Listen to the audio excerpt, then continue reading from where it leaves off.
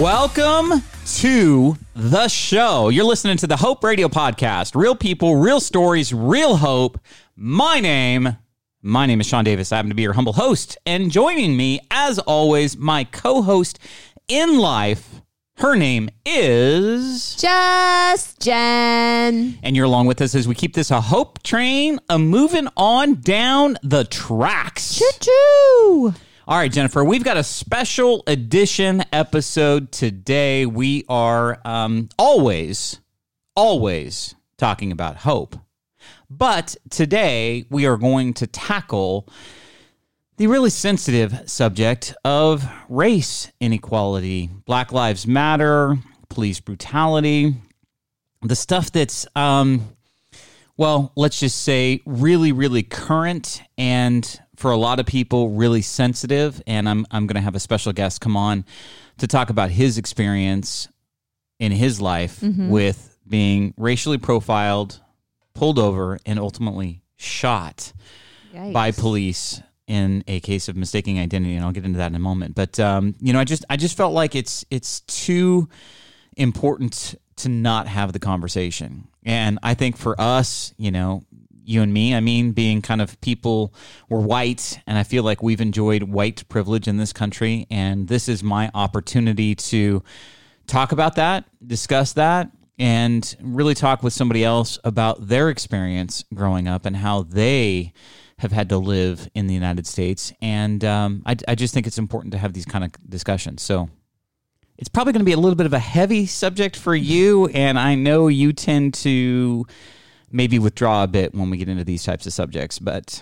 I listen more. Yeah, you are a professional listener with a voice, right? Yeah. Well, I think the goal here is to learn something and to educate, right. And for our listening audience, I think it'll be educational, and I think it's going to be good. So I'm excited to have that conversation. But before we get into that, we need to do joke time. We need to tell some funnies. We need to lighten up the current moment, and let's laugh. Let's laugh. Let's laugh a little. All right. Okay. So you ready? I'm ready. All right. Here we go. I'll go first. So I just got to admit, I was addicted to the hokey pokey. Yeah. But then I turned myself around. You're definitely a punny guy. I'm a punny guy? You're all about those puns. I like them. They make me laugh, So that was my attempt at humor. Well, it was funny. What you got? Okay. What do you call a ship made from a banana? Slippery boat. A banana boat. We were just talking about bananas, too. Yep. We were just literally talking about bananas. How did I not get that? A banana boat. I should have gotten that. Yeah. I know. I feel defeated now. I should have gotten it. All right, Jen, I want to transition. We're going to be talking to Phil Holland. And Phil is a young man that back in 2014 was unfortunately mistaken for a suspect that supposedly had a gun, and he ended up being shot as a black man twice, once in the leg and once in the face by two white cops. And, clearly a case of mistaken identity, but I'll let him share it. But it's just, I just think it's an important discussion to have right now to bring everybody up in their awareness level. And so I want to call him, get him on the line, and let's have this conversation. Okay. You ready? Yep. All right, I've got Phil Holland on the line. Phil, welcome to Hope Radio Podcast. How are you today? Hi, I'm great. Thanks for having me, Sean. Hey, it's sincerely our pleasure to have you on, Phil. For the benefit of our listeners, tell us a little bit about yourself. Where do you live? Are you married? You got any kids? Tell us a little bit about your current life. I live in Atlanta, Georgia, in Buckhead. I am not married, but I do have 1 2-year-old daughter, and she's about as perfect as I can imagine a kid to be. My pride and joy. So says every father of a girl, right? Jen says right, that exactly, to me, right? Because she says, we have 4 boys, and she said, you'll never know what it's like to have daddy's little girl. He's missing out big time. No, it's definitely something very different having a girl. You know how moms or boys cling to their mothers. Yes. Girls cling to the father. So it's very way different. That's what so I'm like trying my best to take my time with her as far as how old she is now and appreciating her, learning her words. And, that's what I'm fascinated with. So I'm not looking forward to her growing up and talking back and all that. So yeah, growing up and talking back. My time with, yeah, but the time's still going, so I don't know. I'm taking my time, but it's still going fast. So I don't know. Yeah, it does. It just flies by, and I've got 4 mama's boys. That's for sure. I mean, these boys are fiercely protective of their mother, and they love her. They're best friends with her, and so I think that's the ideal relationship. But yeah, I think the most challenging time for me as a parent wasn't their teenage years. It actually has been, early adulthood, 20, 21, 22. Those have been the most challenging years for me, but it'll be interesting to see, for you and raising a girl. I mean, so Jen and I, when we started dating, I was 18, she was 15. We're high school sweethearts. We've been married for 26 years. Oh, okay. And, but when I started dating her, her younger sister was 7. And I watched that younger sister of hers turn 12, 13, and 14. And Phil, she was a handful. And I'm saying that nicely, and I'm saying that politely. But she was a handful. And I was like, I don't want any girls. I have 2 little sisters. They're 20 and 19 now, or 21 and 19 now. So I know all about how much, how it can be. So oh yeah. So I'm just like, but I'm enjoying my time with her, and looking forward to watching her grow up and all that. Oh, it's one of the most beautiful things in the world, and yeah, I appreciate every moment of it because they do grow up quickly. And so I was eager to have you on the show, Phil, because our discussion today is I think very current. I think it's a very present of mind topic, and that is the use of excessive force with police brutality.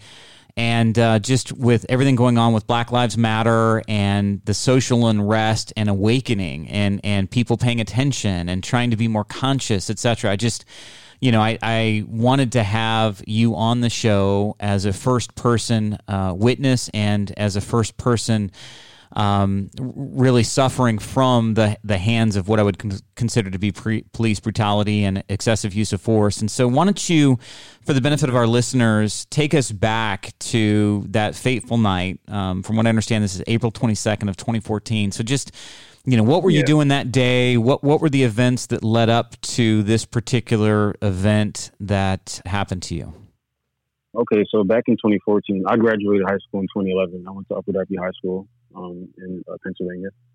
So this took place in Philly. I was working at a pizza shop on 69th Street. For those who live in Philly, 69th Street Pizza Shop, shout out to them, great store. I worked for them for about 2 months. That day, the funny thing about things like that event or just things in general, when people have accidents or near-death experiences, a lot of people will tell you that those days, it's weird how normal those days are until they're not. So that day in particular was a normal day for me. I woke up like 4 a.m. I'd work my first job, which was at the airport, working like a little bakery. I worked there from 5 to 12 p.m. I would leave the bakery, go to school, which I had a class. I had a public speaking class. It was about 3 hours, about 1 to 4.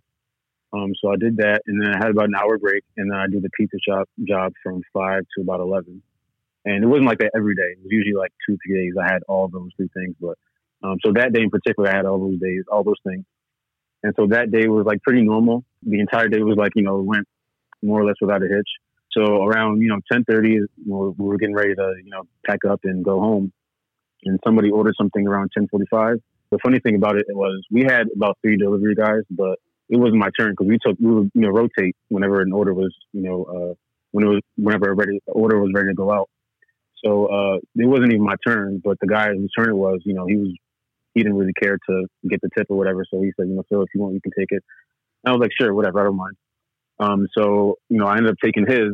And the funny thing was he wasn't, he wasn't African American. So the funny thing was when people say, when I tell people that, they say, it could have been him. I'm like, well, probably not, because he didn't fit the description of, who they were looking for. But I can get into that later. So I got to the spot, the person that ordered a cheeseburger, got there about, 10:55, I think it was. Gave the lady her cheeseburger. That was normal. What started it was when I was walking off the porch and I saw a car at the top of the block, and they were kind of like doing donuts.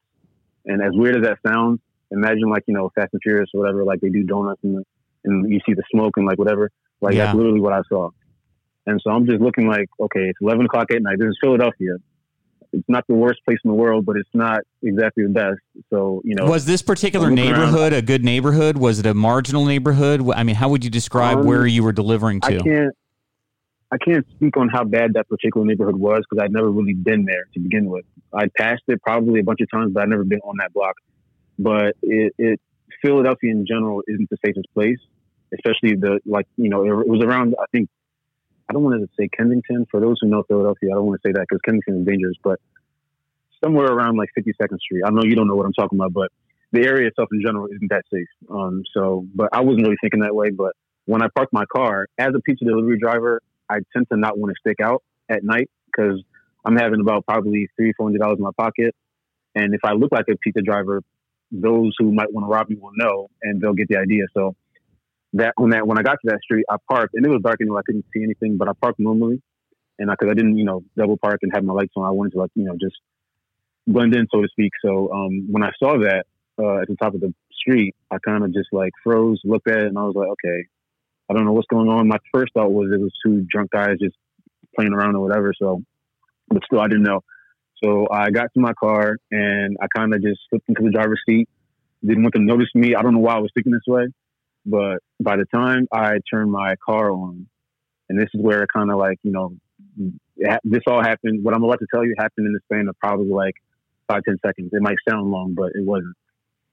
So I turned the car on, and then I turned basically my car lights. They turn off because the car's on. This is when I see two, figures approach me from either side of the car. So there's one person on the sidewalk and one person in the street. And so the person on the sidewalk kind of shines light in my face like a flashlight. And you at this moment can't make out anything. You have no idea who this is, and all of a sudden there's a flashlight in your face. And this is why I say it might sound long, because I'm thinking all these things, but it really only happened within a second. I'm thinking I'm about to get robbed. I don't know who this is. I know I have money on me. This is Philly, etc. What I could make out was they were wearing shorts, but that's about all I saw. And I didn't even think about that in that moment. I just saw the shorts. So he shined his flashlight in my face. I block it, with my hand. And then I look to the left. I see the other guy in the street. And then I make out a gun, him pulling out a gun, out of his hip or his side. So in that moment, I don't know exactly what I thought exactly, but it was kind of fight or flight, kind of that instinct. So all I know is I'm about to get shot. I need to get out of here. So I pull, and I'm parked with a car in front of me and a car behind me. I don't know how I didn't hit either one, but I kind of just put the car in reverse without even just thinking about it. Just instant, just got out of there. And that's when, as soon as I moved forward, I moved back, and as soon as I moved forward, I start seeing, muzzle flashes from the gun from either side, just start popping off and flying at me. And so I duck, because obviously I don't want to get hit in the face or head or whatever. So I duck as I'm still moving forward and trying to get out the spot and get out of, of danger. And as soon as I duck, I feel like a bullet pierce my thigh. And I can feel it, but there's no pain right away. I just feel the penetration. And then I just pass out. It just goes black. And then about probably 5-10 seconds later, all I see is glass, crashing or, breaking around me, which is obviously the windshield and my windows. And I'm crashing. This is me crashing into a fence because obviously I passed out. The car moving, crashed into a fence, which is about probably 20 feet away up the street. And so glass is breaking and, I don't know what's going on. And I can't, for some reason, I don't know why yet, but I can't see. And I feel, and I'm tasting blood in my mouth. And I don't really know what's going on. And all I hear is my car door opening to my left and the police announcing themselves, saying, "Hey, police, I don't know what they were saying, police, identify yourself or whatever." And all I can say is, I just got shot. Please help me. I just got shot. I don't know it's them that just shot me, obviously. I just don't know. I just know that I got shot. So I'm I just repeat myself. I'm hey, I just got shot. Please help me. I just got shot. And his response to me is, "No shit, Sherlock." And so me bleeding out my face, I had no idea why he would say that, but I didn't have time to think about it. Pulls me out the car, puts me on my stomach as I'm bleeding out my face and leg.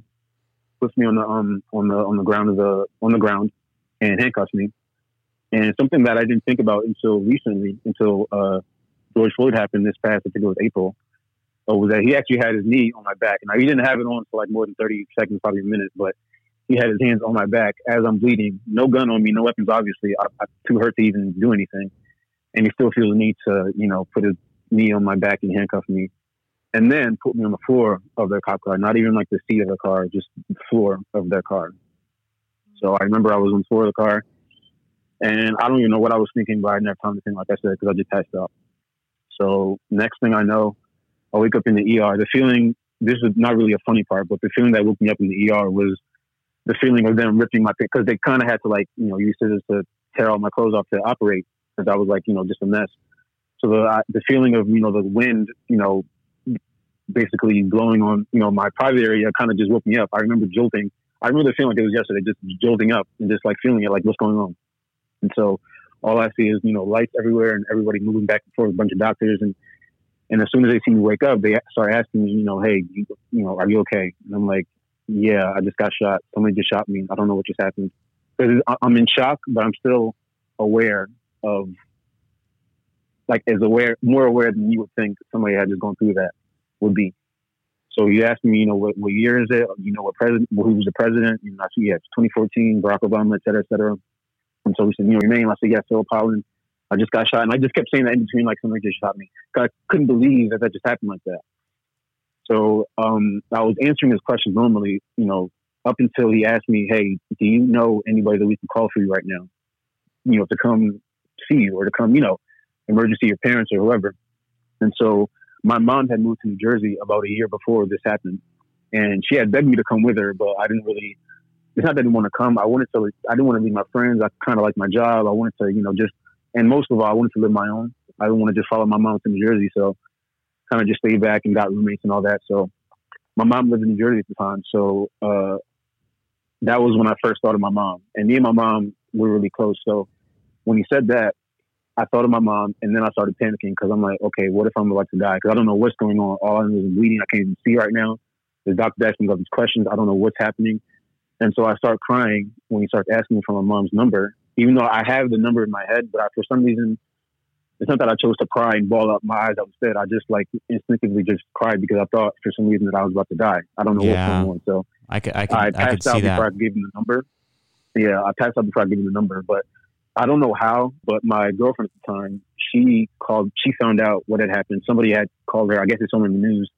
They called her and, said, hey, Phil's on the news. He just got shot. She called my mother, who was asleep. This is about 2 a.m. now. Called my mom. She woke up out her sleep. It's funny, not funny, but, she heard my girlfriend say, oh my God, Miss Odette, Phil just got shot. And she actually hung up the phone, because she was just like, can you stop ringing me? My girlfriend had to call back and say, Miss Odette, Phil just, tell her, Phil just got shot. And my mom just jolted up.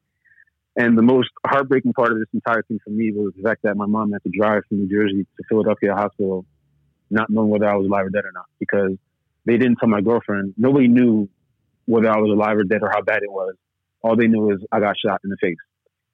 So my mom had to drive all the way from Jersey to Philly, about a 2-hour drive, not knowing whether I was even going to survive or not, or whether I was even, dead already. So just thinking about that just breaks my heart. Even to this day, we talked about it a couple months ago, and I cried even talking about it 6 years later. Yeah, but, I can imagine. Let me stop you there just for a second. I just want to make sure that we unpack this. No so you're in the hospital. You've been shot.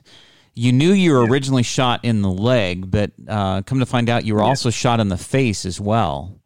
I didn't know this until I woke up. Okay. I didn't know this until I woke up later on, until my mom got there a day later, because I was in not a coma, but I was just out for a day and a half or so. So when they were asking you questions, hey, do you got a meeting call or whatever? At that moment, you could speak, but you weren't aware of what was going on. I mean, you probably have adrenaline, you got shock, you got a thousand things going on right now. Exactly. I didn't think about. All I knew is I just got shot. I can't see. I'm aware of what had just happened. I know the year and the president, so obviously I didn't get hit in the brain. I did get hit, but I didn't get, not in the sensitive spot, so I can still speak and still remember things and all that. But like I said, all I could think about, once he mentioned my mom, I just started crying and then passed out. So, and after that, I was out. This was in the ER before they operated on my face, because they still had to. This is before the bullet's in my face. My nose is open. They say I don't know what it looked like. I don't want to know, but they say I had a hole in my face, like in the middle of it. So this is before they operated and all that, before my mom got there, before basically anybody knew what was going on. So, the bullet that hit you in the face entered your face by your nose? Yeah, it's basically, it's a space between my nose and my eye, basically, like that little, where the tear duct is. And the bullet entered right there. And believe me, I didn't know bullets could even work like this, because I would think if you got shot there, it would just go through and that's it for you.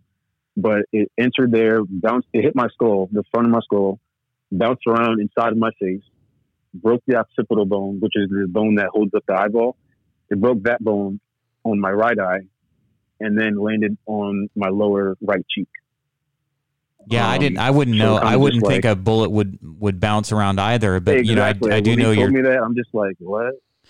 Yeah. I do know the skull is very, very thick and very powerful. So if it was going to ricochet off anything, do you know what caliber the weapon was? I mean, did they normally use 40 or 45 caliber? I was about to say, I don't know what caliber it was, and I'm so mad at myself because when I got surgery to take the bullet out 2 years later, I forgot before the surgery to ask them to keep the bullet for me, because I wanted to ask them. They told me they would have if I asked, but I just forgot. But I don't know. I was going to say, I don't know what caliber it was, but it must not have been like obviously a hollow point or something like crazy like that. Yeah. It must have been like a small, caliber, like a more minor ammunition. So at what point? Because otherwise, yeah. Mm-hmm.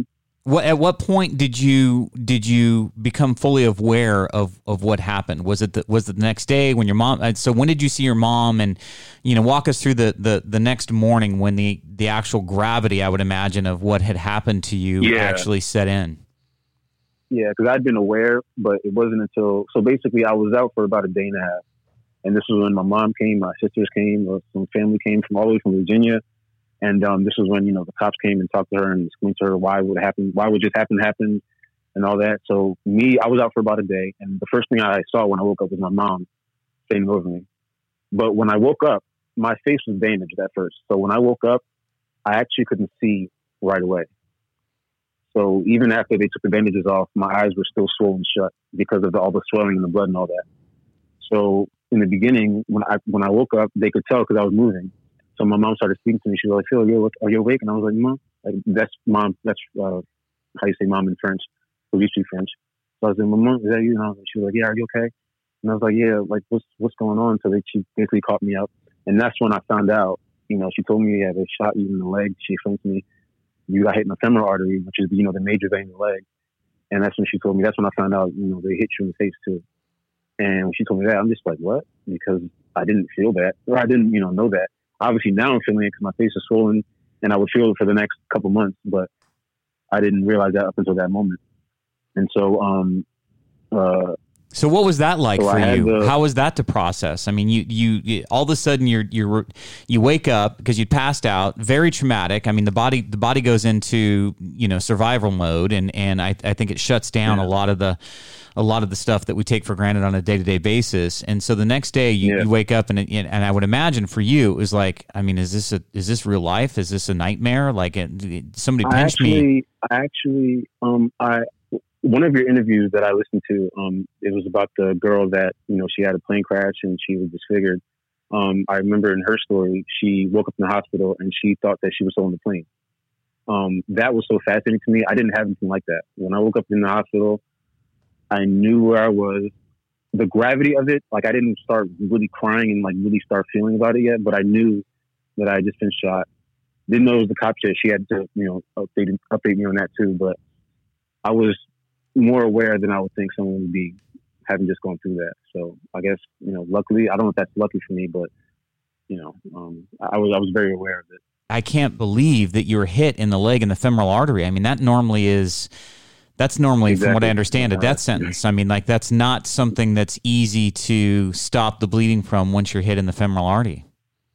And so that's the crazy part of it. A lot of people know about the face shot, and I'll get into that shortly. Try not to go too long, but the leg shot, when I get, like you said, it's almost a death sentence because that's a major vein through the leg, and if you bleed out fast enough or long enough, that's it for you. So when I got to the hospital, they actually did the femoral artery first. They had to plug it up because I was bleeding so fast. So after they worked on my face, after I woke up and all that, they told me that because the blood, I had so much blood coming out and the bullet went clean through, but those 2 holes weren't enough for the blood to come out. So I basically had to get a triple bypass surgery where they had to cut open my leg and let all the blood just seep out. Because if that didn't work, I would have had to get an amputation on my leg, on my right leg. So luckily it did, but they had to cut 2 long slits on both sides of my leg and then 1 slit on my thigh to let all the blood out. So they could properly, insert an artificial vein and, repair the femoral artery. So that was one thing I got lucky on. And obviously the second thing was when I got hit in the face, it didn't, they told me that I was supposed to be, I probably wouldn't see out that eye. I probably couldn't walk. I'd probably be in a wheelchair. They told me that I had to prepare for certain things. They didn't know, even if the surgery was successful, they didn't know, how bad, well, even if I recovered, whether I'd be able to put weight on it and all that stuff. So, obviously I'm here walking. So that's just like a miracle in and of itself. But, and I forgot to say, when I woke up, I actually had a tube in my throat for a couple of hours. So I didn't speak right away. So at first I was just writing. I couldn't speak. I couldn't see. I was just writing blindly on a pad, just speaking to them. I could hear them, but I couldn't speak or, see. So I was just writing on that. Then I got the tube taken out. That was painful, getting a tube taken out your throat. It's about as painful and weird as you would imagine. So I couldn't even speak right away. It was very sore. It took about probably, I think, half a day. Then I got the bandage taken off. And that, I imagine, was also, scary for my mom because she didn't know what I looked like under there. She just knew that I got shot in the face. So they unwrapped it. I think she stepped out for that and she had to come back in. And luckily, it wasn't that bad or as bad as you would think. Eventually I opened my eyes. And the hard part for me, something that I still struggle with to this day was, my right eye. Like I said, the bone around the bone that holds up that eye kind of broke. So the eye kind of collapsed a little bit. I wouldn't call myself disfigured, even though sometimes I feel that way. But it's a matter of perspective because if I don't know if you guys saw my Instagram, but people don't usually see it. It's just kind of like me because I'm so used to how I used to look and how my eye looks. I see it as soon as I look in the mirror, as soon as I take pictures. It's so hard for me to get past it. But when I ask other people, when people meet me, they don't even know about it until I mention it. So it's kind of like a personal struggle that I'm still, dealing with to this day. Like even on my Instagram or Facebook, people that know me, they'll, and I'll share my Instagram at the end of this, but people that look at my Instagram, they'll notice. I've gotten people telling me, asking me, hey, why are your pictures a certain way? Because I tend to hide, that side of my face because I'm sensitive about it. And so you must have connected with Tulsi, that one guest that I had on. Just the fact that she's got to live with her accident, decades after. And the way she described her, I wouldn't even compare myself to her. That's why, when I mention my eye, I try not to make it seem like it's the worst thing in the world because it's really not. It's really not the worst thing in the world. When I get the courage to post a picture of my full face, I'm pretty sure people will be like, dude, what are you talking about? It's not that bad. Because I know it's not. It's just a personal, we're our own harshest critics. So it's just me, really. I have to get past it. So I was going to say, me even saying that publicly to you and people that are going to hear this is the first step to me just getting over it and learning to post and just owning it, And I'm still learning to do that. But, I'm almost there, but, still working on it. So let's go back just so I really want to understand how this happened. Yeah. You're in the hospital. Obviously, you've got these injuries. You were shot twice. They do the surgeries, etc. Yeah. But at what point did you find out that you were shot by cops? And how is it that cops were in shorts? How is it that you were shot? So how did this happen? Yeah. That's usually the first question people have after they ask me, "Did you sue them?" And I'm like, "Of course." But how it happened was, and this is during the catch up that my mom gave me that I got shot in the face and it was the police, and she told me it was the police. The thing is, back then, the climate nowadays, as far as police brutality, it's not that police brutality wasn't prevalent back then in 2014 because it's been going on. Really, if we really want to talk about it, since ever. As far as brutality, as far as African Americans, but police brutality has been going on since ever. It just really caught on recently because of people catching it on their cameras, and we can see it now. But the way mine happened, it was actually Eric Garner, I believe, was in July, and mine was a couple months in April before that. So when it happened, we didn't really see it as a racial thing of police brutality. We just saw it as two cops were just reckless and just thought I was somebody. So we didn't see it as that. So we just kept it private. My mom told me that basically the police chief came and, a bunch of news people came, but she didn't want the whole publicity thing. Police chief told her that basically they had gotten a call from somebody in the area where I was at. And they said that a man that was dressed in a black hoodie was, apparently there were shots fired in the area, and that was the description they were given. And I'd seen in the article that I read later on that the man was like, I think 6'3" or 6'2" or something like that. I'm 5'5". All right. I'm a short dude. So you can say it's dark or whatever, but apparently it was me being, African-American and having the black hoodie on was enough for them to approach me the way they did. And the ironic part was that the cops that approached me, they weren't, because the thing is, if they were dressed as police officers and had badges or whatever, I would have saw that, even if it was dark. And obviously I wouldn't, try to run away because I had no reason to run away. And it's not even like I grew up with my parents giving me the talk like, hey, if you're pulled over. I didn't get that talk because I really didn't, that's not something I ever thought about or my mom ever thought about until it started happening, until it happened to me. So I would have had no reason to run. But when the cops that approached me were actually plainclothes officers. So they had, I found out later on, I knew they had shorts on, but I didn't think about that. But I found out that they themselves had hoodies on and shorts on, and they didn't have their badges on. They didn't announce themselves, which is why I, thought they were about to rob me in the first place. But they had hoodies on themselves. So they saw me, and I guess they saw me in my car, and they thought that was the best way to approach me. And people can debate. I should have sat there, but I challenge anyone to tell me that in my position, you see two people approach you, you have money on you, and in the location you're in, that you would have chose to believe, oh, these are probably just officers. It's like, I don't think many people would have thought that. Yeah. Choose to believe that and then take the risk. You know what I'm saying? So no, I do. Yeah. I think it's easy for somebody to play, Monday morning quarterback and go, well, exactly. why did you do it? But like to your point, you're in a rough neighborhood. It's late at night. You got cash on you. Two people are approaching. You have no idea who they are or what they want. And I think it's far more probable that you were assuming the more probable occurrence, which is you're going to get robbed, et cetera. Now, what did the cars do in Donuts have to do anything? Were these plainclothes officers over there? And why were they even in that area as plainclothes officers in the first place?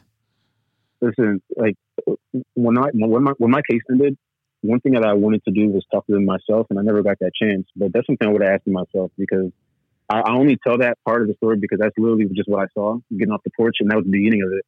But I had no idea what they were doing. I don't know if I have no idea. I can't tell you. I can't even tell you. So these guys never came to the hospital to check on you, understanding that you were not the person that they were expecting? I mean, so let me go back. So their use of force was justified because you moved the car. In other words, the car is the weapon. Well, so they think here's the thing. They weren't justified in several ways because, one, it wasn't their jurisdiction, as we found out. So that was where they already messed up. Yeah. Because they came from a different precinct or something like that. And I don't know why. I don't know the story, but they ended up in a different jurisdiction. So they weren't even supposed to be there. And two, I read some articles when I was in the hospital after I woke up, and I could see, and, because at first I couldn't really read on the screen too well. But after I, got used to it, I started looking myself up and trying to see. I wanted to see what was being said, because the friends told me that I was in the news and all that. And they told me that, they announced themselves and they told me to stop, which were all lies, but they told me to stop. They announced themselves and they told me that they felt that they were in danger, which is the usual, thing that cops say nowadays. We felt that we were in danger and, whatever. They said that they were in danger because I tried to run them over with my car, which is not true. I tried to get out the way because they tried to, they were about to shoot. I felt that they were about to shoot me. They said that they thought that I was about to run them over, so they started shooting. But the thing was, and this is an article that I shared on my Instagram, it's actually illegal to fire at a moving vehicle. That's like part of the police rules in Philadelphia. So that's the second part that they were wrong on. So they kind of already weren't justified, like in two ways. And then on top of that, I didn't have any drugs in the car, obviously, no weapons, obviously nothing like that. So you really just shot somebody just off the fact that he was African American and had a hoodie on. Which, and you weren't back to Trayvon Martin. And you weren't out of the car, so they had no context for how tall you were or weren't. Absolutely not. They saw me walking to my car. So I don't know how much what judgment they used or how tall I looked, but I mean, I'm not taller than the car because I had a 2004 Taurus. I mean, I'm taller than the car, but barely. But I'm not 6'5" looking. So yeah, I mean, I don't think it's playing the race card, but it was a matter of racial profiling and just oh, there's a black guy in the hoodie, it must be him. What was the race of the cops? They were white. So both were white, and yeah, both of them. And in some of the articles that I looked up on myself, and this is the crazy thing, in the comments, a bunch of people were saying, "Oh, well, what was he doing? He must have been doing something. He must have had something on him. Why would he run?" All these questions like, "Oh," and then one person even said, "Oh, well, I heard that the cops were actually black." All this misinformation being spread around and questions being asked when it was really that simple. Like I got shot wrongly, and people just found it so hard to believe that cops could make a mistake, and that's me being friendly calling it a mistake, if you know what I mean. Like I don't think it was a mistake in a way, but it was a series of mistakes. I mean, it was like the perfect storm of mistakes, like one mistake after another. And I say it's friendly calling it a mistake because we've seen it happen so many times after me, and watching it happen so many times in different ways, whether it was Eric Garner, Mike Brown, John Crawford in Walmart, Ahmaud Arbery. There's so many different names, and some of them aren't even police related, but whether it's, vigilantes or Trayvon Martin, George Zimmerman, all that stuff and that was before me, but watching all those things happen after me, that's when I realized that my thing wasn't just a simple, oh, cops were just reckless. Like it was part of a bigger issue that I wasn't even aware of when it happened. Like I said, it started with Eric Garner. When Mike Brown happened in August, I don't know if you remember that, but that was the one where he was with his friend. He left the corner store, and then they had an interaction. It was broad daylight, and he had ended up getting shot, and they had left his body in the street. That whole case, I was like obsessed with that because something similar had just happened to me, except this guy, he got shot in broad daylight, and there were witnesses, and the cops still got away with it. And that told me, and this is before my case even began, so that kind of made me like not worried, but it just was just like, if he got away with it, I mean, I know if I would have died, they would have got away with it because there were witnesses there that said they didn't have their badges out, and then when backup came, they had their badges out, so they took it out after the fact to try to make it look better, and then they tried to shoot them away when they came up and tried to give them their statements. They didn't want them to. This is also from hearing in the hospital and afterwards. So you talked about your case was let me just make sure. Was there a case? Was there a trial? Was there any repercussions from this? I was going to say to answer your earlier question. No, they didn't come to the hospital to apologize or anything like that. And I was gonna get to that. Yeah. So there wasn't really a case. It was kind of like an open and shut thing. Like I told you, like I had no drugs. I wasn't high or drunk or anything like that at the time, or in general. I didn't do anything wrong. It was just nothing they had on me. So it was kind of like, they had no choice. And looking back on it, if I could change things, I may or may not have gone to trial, only just to bring more attention to it. And that's one thing that I don't want to say I regret it because, things happen for a reason, but that's something I wish I probably should have gone public with it just to shed more light on it. And maybe I think sometimes, and this is why I'm talking about it now, 6 years later, I think that maybe if I'd have went public with it or, whether then when it happened or later on, maybe I would have changed one life. If not, maybe one of the lives that we saw get lost of, the African Americans that get shot, or if not one of them, then maybe somebody that, we don't even know about. Probably would have, saved their life. So yeah, that's a tough position to be in. I know exactly what you're talking about. I had an opportunity. It was heartbreaking watching it happen. Yeah. Yeah.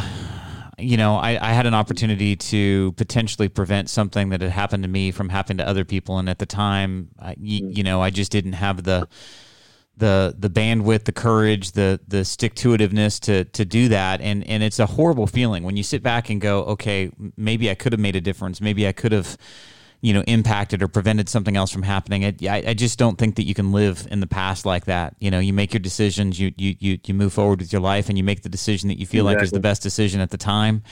And, with hindsight and with perspective, sometimes you realize maybe I could have made a different decision. I guess relative to you and your experience, what are you hoping comes out of all of this? Are you hoping for more awareness? Are you hoping for more action? Like, what's the ideal goal for you in sharing your story?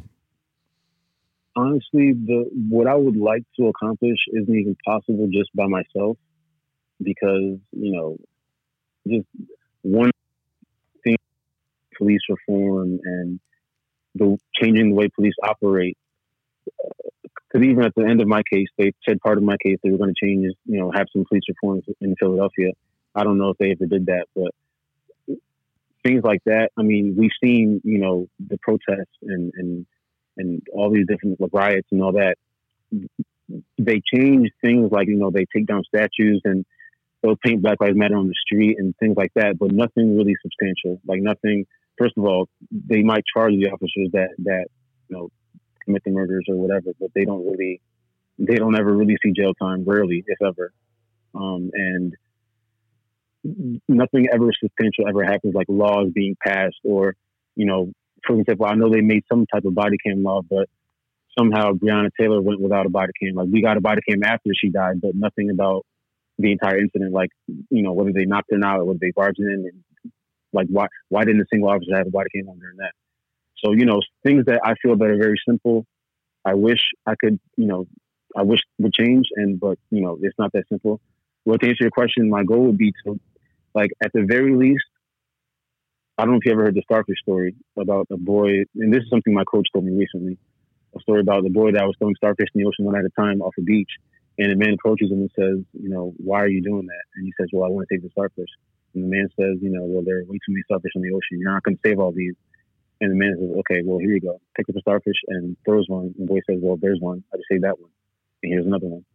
So I say that to say, at the very least, somebody hearing this, and not even just, a black boy like me. It could be a white woman, white man, any race or color or creed or whatever.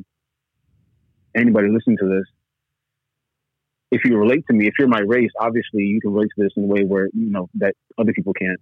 And I hope that, hearing how, first of all, I mean, this can happen to anyone, because I was really, not to say I was nobody, but I was really just anyone. And then it just happened to me. And I don't know why I survived, but I watched it happen to other people and they all died. And that's like really crazy to me. So, I mean, I just want to share my story to just either show people that, one, I mean, people like to assume, like I told you about the comments that I saw about me, people like to assume that, if this happens to you, then you must have, because I see this in every comment about every post about every time this happens, they always say, well, he must have been doing something. And that's not always the case. Sometimes they make mistakes, or you can call it a mistake, you can call it a purposeful racist action, whatever it is. Cops do that. They can be wrong. So that's one. Two, I mean, the fact that this can happen to anyone, male or female, boy or girl, man or woman.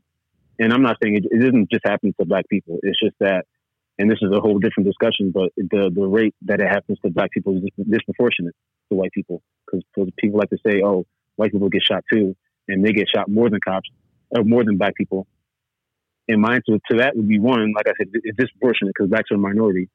And two, if that's the case, then you guys should be angry too, instead of just fighting back and saying, oh, all lives matter.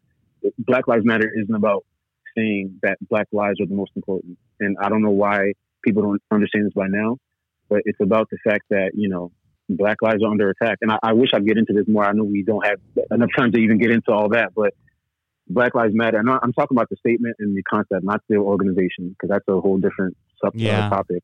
Well, let me acknowledge that, because I want to be the first one to be candid. I didn't understand it. Yeah. I didn't understand it initially. I mean, I think Jen and I are probably the prototypical, white privilege kind of people. Like the way that we've grown up, how we've lived our life, what we've had to deal with doesn't give us enough context and understanding and empathy to the different life that a person of color may have had to deal with and the things that they had to do in terms of protocols, etc. So when I initially heard Black Lives Matter, my first initial response not having the context, not having maybe the wisdom that I do now was, all lives matter. But what really you're saying in saying that is that, Black lives you feel like have never mattered. You just want to matter like every other life matters. And so it's like reaching down to grab somebody and pull them up to your level. It's not saying that you're better than. It's not like saying your life is better than a white person or your life is better than a police officer, blue lives or whatever. It's like collectively we feel like our lives are somehow less than other ones, and we want to be equal. We want to be the same. We don't want to feel that way. And so it took me some time and some education and some reflection to really understand that, to understand what that means, because I am not a Black person. I'm not a person of color. So I had to try to sit with it, read about it, understand it. Conversations like this helped me to understand. I mean, like, it would never even occur to me that I could be shot delivering a pizza because I didn't do X, Y, Z. Yeah. Yet that's something that you have obviously experienced, Yeah. Thank you. One, thank you for admitting that. And two, the way you started it, you said you're the prototypical white privilege. Some people would hear that and probably get defensive because they think that's an insult. And it's really not. It's just a matter of fact. Like, it's nobody's fault today that America was the way it was in the 1800s as far as slavery and everything basically that led to the way the world is today as far as systemic racism and police brutality and all that and racism in general. Nobody created that's alive today. It's all a matter of, and there are people that are continuing that today, but nobody, like, being a person of white privilege is not an insult. If people tend to think that, oh, I'm not white privilege, like I don't have that, like I'm not rich, it's not about being rich. And I know you know this, but this is for people that don't understand, that might be listening to this, that maybe didn't hear this before and didn't hear you explain this in the past probably. It's not about, being rich or having things that Black people don't. It is partly that, but it's also about, like you mentioned, not having to worry about, for example, delivering pizza at night and getting shot by cops because they thought you were somebody else. It's we as Black people have to worry about certain things that white people just don't. And that's just a matter of fact. And it's not an attack on white people. It's just that we would like an acknowledgement of that. And it's not that nobody does. It's just that there's a strong majority of people that like to say, there's no such thing as systemic racism. Like, everybody's equal. America is the land of the equal and the land of the free. And that's true and all. But if anybody that knows America's history knows, they just know about the history of Black people and where we come from and how we got here and all that stuff. And so, and that's another topic, but just people like to say, okay, well, what about, and a common deflection that I hear all the time is, well, what about Black on Black crime and, the people in Chicago? And it's just like, well, that kind of has nothing to do with the issue at hand as far as police brutality, because people are going to commit crime forever, unfortunately. That's just a way of life. That's just human nature. Some people are just more violent than others. There are always going to be criminals. Hope not, but that's just what I think. And so as far as Black on Black crime, that's not even, there's white on white crime, there's Hispanic on Hispanic crime, there's, Asian on Asian or Indian on Indian. People are going to commit murders to those who they're in closest proximity to. And then if you want to get into why Black on Black crime is so prevalent more than others, well, that goes into systemic racism and goes into, back in the 1900s, Black people not being able to rent houses the way white people were, or not being able to afford, or not being given the same opportunities that white people were. And that's a whole other topic that I can't even get into now, and that's something that people either don't know or want to deny. And for those people, I can't really help, and they can't be helped because they just choose not to, believe it or educate themselves. Yeah, but I think you, Sean, are the people that, like you said, you didn't understand before, and your response was all lives matter. And it wasn't from a malicious place, like, oh, no, you guys don't matter, we do. Because that's what people mean by all lives matter sometimes. Like, they want to shush the Black Lives Matter statement and concept. That was not us. I think, this is an important distinction, is that, I think when you talk about, all lives matter, when I would say that, it was from the perspective that I am not a racist. I'm not a bigot. I looked at like every life being precious, every life being equal, every life being that. But there's a lot of people that may not think that, but there's a lot of people that don't experience it. And I think what's missing is empathy. Empathy is putting yourself in somebody else's shoes. I think more white people need to be empathetic to what it might be like to live as a black person. And I think, honestly, black people need to be empathetic to the fact that it's different to live as a white person too. And so like the stuff experientially, like I would never... until you talked about it, until you talked about having the cash on you, until you talked about not having the lights on the car and why you didn't, and worried about, like that stuff doesn't even enter my head. And that's a privilege that I have, that it doesn't even enter my head, that I've not had to worry about it or think about it or plan for it or accommodate for it, etc. So to hear you talk about that, and I think that's why I was eager to do this show, is it provides an opportunity for two people to get together, three people including Jen, although these heavy subjects she gets a little quiet. She's a professional listener with a voice, so she's here. She's still here. She didn't leave the building. Sean does such a great job with these topics. So, but I just think for us to sit and have a conversation and to try to relate to each other, I think that's what's missing. I think most people, their bias is to be defensive, to immediately defend their position instead of just going, okay, let me not defend. Let me just listen. I got two ears and one mouth. Let me listen twice as much as I talk. Let me try to hear what I'm being told, and let me try to sit with it and understand it, and have some compassion and empathy for who's sharing, And that's the thing. A discussion goes both ways. So you mentioned, the other way. Yeah, when white people say all lives matter, sometimes we have to, us black people that are having that discussion with a particular white person, which I've had before, you have to, first of all, discern whether it's coming from a genuine place or not. Because like I said, there are people that just want to scream it back just to shush you. But there are other people like you, like I just mentioned, that actually mean it from a good place. Because I agree with the statement, all lives matter. There's nothing wrong with that statement. But then, we can go into the comparison, breast cancer awareness. We're not saying that other cancers don't matter, obviously. We're just bringing awareness to this one because this one is prevalent right now, or, at this moment. So, that's the best way I can explain it. That's well said. I've never heard anybody use that analogy, but I think that will help. Really? I think that'll help. Yeah, I haven't heard anybody talk about that. I've seen it a bunch of times. But yeah, it's like, or a more pettier example that was recent. I saw the anniversary of 9/11, and this isn't me being insensitive about it, but this is just an example.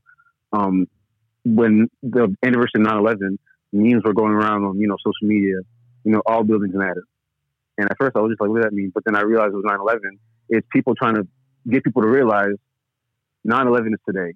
We're not saying, other historical monuments and buildings and other days in history don't matter. But today we're going to focus on this because this is what happened on this day. Or in other words, this is what's prevalent. So we're not saying, that the I don't know, the obelisk in DC or the White House doesn't matter. We're just going to talk about the World Trade Centers because they're the ones that were under attack on this day. Yeah. So, people are saying all buildings matter. We don't mean that. Obviously, all buildings matter. That's not even a thing, but it was just like a satirical way of saying stop with the all lives matter stuff. Because yes, we agree with that. It's just stop trying to use that as a antithesis to Black Lives Matter. And Blue Lives Matter is another one. Like, Blue Lives isn't even a thing because that's an occupation. And that's, a blue life that you can choose, like a blue life, you can choose to take that off. We can't take off a black life. We can't take off our black skin. We wear it proudly, but we wear that. We can't take it off. Yeah. A blue life is not a blue life. That's an occupation. You can choose to not be a cop, and you can choose to not be in that fraternity or that group or whatever you want to call it. So, sorry to ramble, but to answer your earlier question, I don't want to let this go without end the conversation without bringing this up. But you mentioned about the officers that whether they felt empathetic or not. The reason I feel this way about my case is because when I did my deposition, I actually ran into them at the downtown office, at my lawyer's office when I was doing my deposition. I don't really have time to get into the entire thing. Basically, I didn't know they were standing there because I didn't know what they looked like until that moment. And my lawyer actually pointed to them and said, "Hey, are you okay?" And I was like, what do you mean? And she was like, well, I just want to make sure, since they're here. And I was like, who's here? And she pointed and I was like, those are the officers in your case right over there. And I looked at them and I looked at their faces and I was just, still in the back and just kind of just took in the moment. And then they kind of went in the elevator. And then I don't know which one it was. I remember the names. I'm not going to obviously say the names now, but one of them went in the elevator, looked at me, and he knew who I was, obviously. I didn't know. I knew who he was at that moment. And we kind of had a stare down. And I was just angry. I just didn't know what to think. I was just angry. And he stared right back at me, and we didn't take our eyes off each other until the doors closed. So you would think somebody that, had shot you, a year or 2 years prior would, maybe not in that moment, take the moment to apologize, but wouldn't, stare you back down like that. Because it was a very tense stare down with him in that moment. And then during my deposition, which they weren't supposed to be there for, but during my deposition, they were actually, I learned this after the fact. When my case ended, I tried to get my lawyer. I was okay, I'm willing to settle the case, but I want to speak to them directly. I want to get that closure because I want to ask them myself, why did you do what you did? And why did you not feel the need to make it right in some way? Which is really just an apology. Not that I needed one, but I just wanted that closure. And my lawyer told me in that moment, she was like, that's probably not a good idea because they're not really remorseful about it. And I asked them, why not? And she said, well, during your deposition, they were actually in the back kind of just drawing, doodling, and just like, drawing, just kind of like giggling. Not giggling, but like he's kind of just talking to himself and snickering. And my deposition was me kind of telling my story about what had happened. So it was an emotional thing for me. And they were sitting there kind of just like, whatever. So if you ask why were they even there in the first place, I think it was to intimidate me and to not tell them the story and to not, I don't know why, but they were in the room while I was telling the story. And I actually wanted to look at them in their eyes while I told the story. My lawyer said, don't do that. That's probably not, the best idea. But, I say all that to say they were not remorseful about it. So I never got to talk to them. I actually still wish I could, but that's something I'm going to have to move past. But yeah, I mean, that just goes to show like cops are not these innocent. And I'm not talking about all cops. And I've actually had interactions with cops since then. They've all been positive, luckily, or not negative. So I'm not saying all cops. I'm just saying, and you asked me what are one of my goals as far as, sharing my story.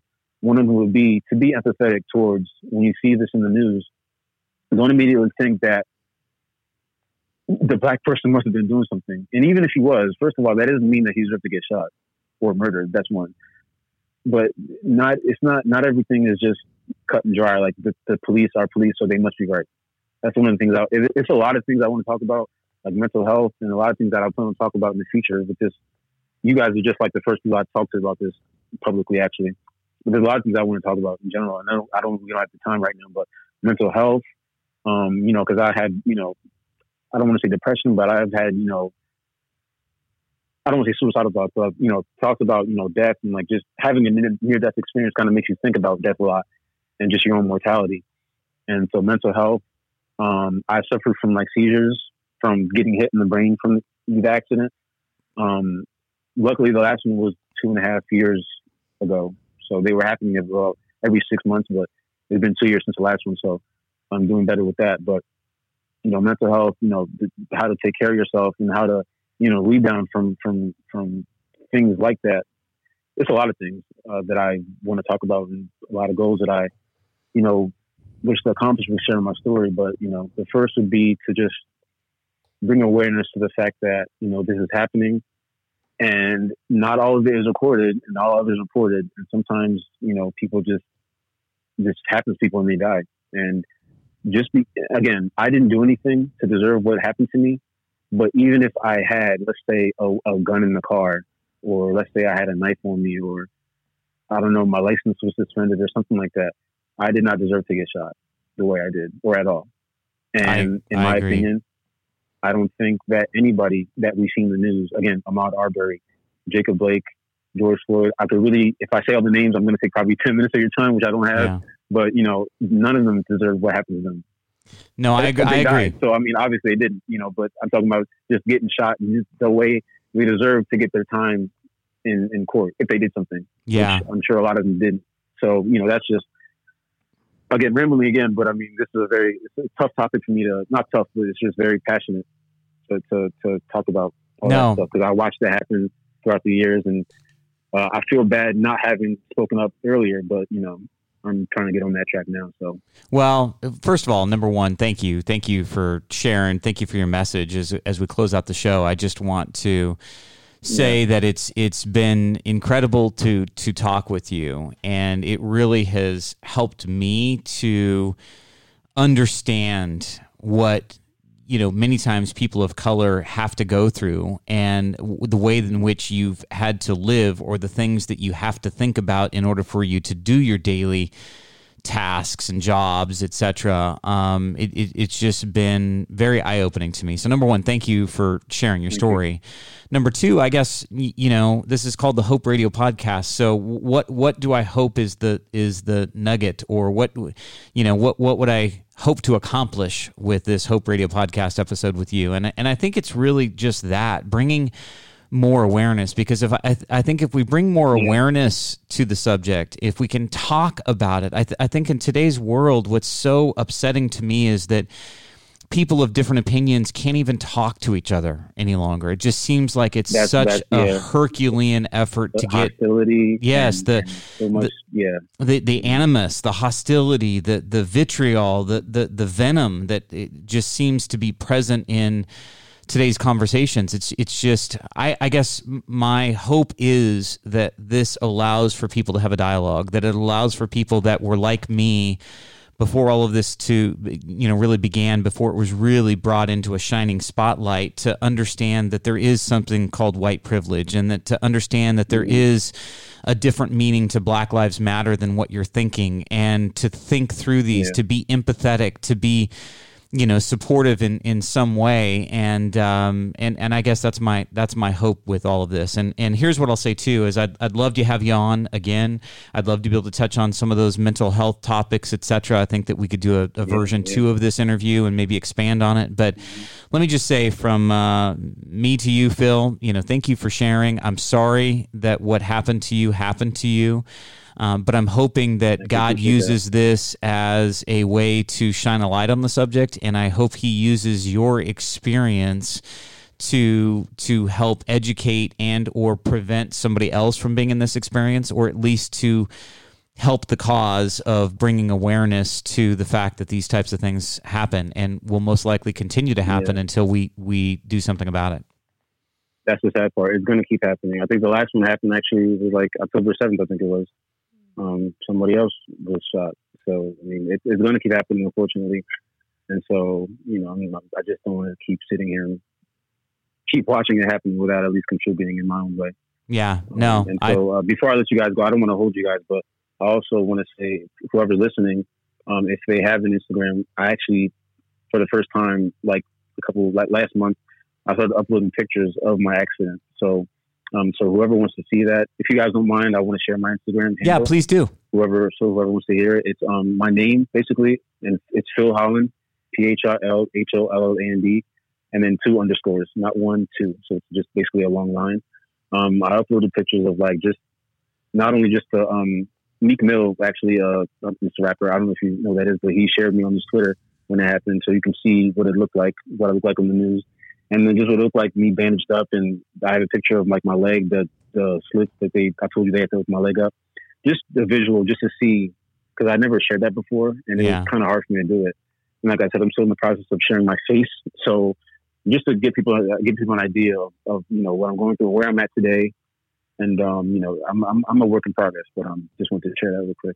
Yeah, no problem. What we'll do when we post the show is we'll post these links. I'll make sure on our Instagram page, Hope Radio Podcast, that we have your handle on there, and on our Facebook page that we have your handle on there as well. So we'll make sure that people can connect with you. And, thank you, Phil. And thank you for your story. Listening, if they want to ask any questions to me or want me to speak or anything, that's another goal. I just want to change lives the best way I can, or inspire change in any way, because it starts small. So, we're all small people, so we have to start small, and together we do the big thing. So, So I'm gonna stop talking your head off now. Thank you, Phil. It's been awesome. It's been a real pleasure to talk with you, and I wish you the best with all your endeavors of education and awareness moving forward. All right. Thank you. I really appreciate you guys for this opportunity. Thanks Thanks for having me on. All right, Jen, I know for you, the hardest part of that whole interview was hearing him talk about the 2 hours that his mom spent trying to get to the hospital, probably not really knowing whether he was going to be alive or not. And I knew you could sympathize with that. So I think that was probably the heaviest moment. And I think from that point on, you probably didn't say much, But what do you think about that interview? It's such a hot topic right now. So I'm just glad we were able to interview him. Yeah. It's just sad. Like to me, it's like a sad world. And I just hope that everybody can learn something from this. It's sad that we have to have this discussion. Yeah. It's sad that there has to be an acknowledgement that in many instances, some lives don't matter as much as others. Yeah. And that's really the whole concept. And so I think it's also important that, it just shows that when people come together in an attempt to have a unifying and or understanding conversation, that can happen. Yeah. Phil didn't, it's not like he had any preconceptions about us. I didn't have any about him. No. Yet, we're two completely different people, different races, different experiences in terms of what has gotten us to this point, different life experiences in terms of how we've lived. And it was important for me to try to step into his shoes, to understand that, to think that way, and for him to do the same, understanding when I said, like errantly, ignorantly, I would say all lives matter. I wasn't trying to attempt to say that Black lives don't. It was just an acknowledgement that in my heart, I everybody matters, and so he stepped to my side of the fence to understand that, and he agreed with us. And so I just think it was a really, really good conversation. But I agree with you. It's sad that we have to have these types of conversations, but unless we do, nothing's ever going to change. Exactly. And I think that both Phil and I are advocates for change. Absolutely. Right. Yeah. All right. So if people want to hear more of our podcast, on the regular, all they got to do is subscribe wherever you're listening to it right now. Yep. Hit that subscribe button. We post new shows Monday, Tuesday, Wednesday, every week at 9 a.m. Pacific Standard Time. So if you'd like to get those new shows as soon as we post them, subscribe to our podcast and you'll get those in your inbox. And then if people want to connect with us directly, how do they do so? We are on social media at Hope Radio Podcast on Facebook and Instagram. Awesome. Hope Radio Podcast. So send us a direct message. Maybe you got a story of hope to share. Maybe you know somebody that has a story of hope to share. We'd love to just connect with you, say hi, let us know that you're listening, and we'd love that. Yeah. That'd be hope-filling for us. It would definitely be. All right, Jen, I've got a teaser for another interview that we've got upcoming. So I began the intro of this. This is a little glimpse for our listeners of our next Hope Radio Podcast episode. You ready? I'm ready. Here we go.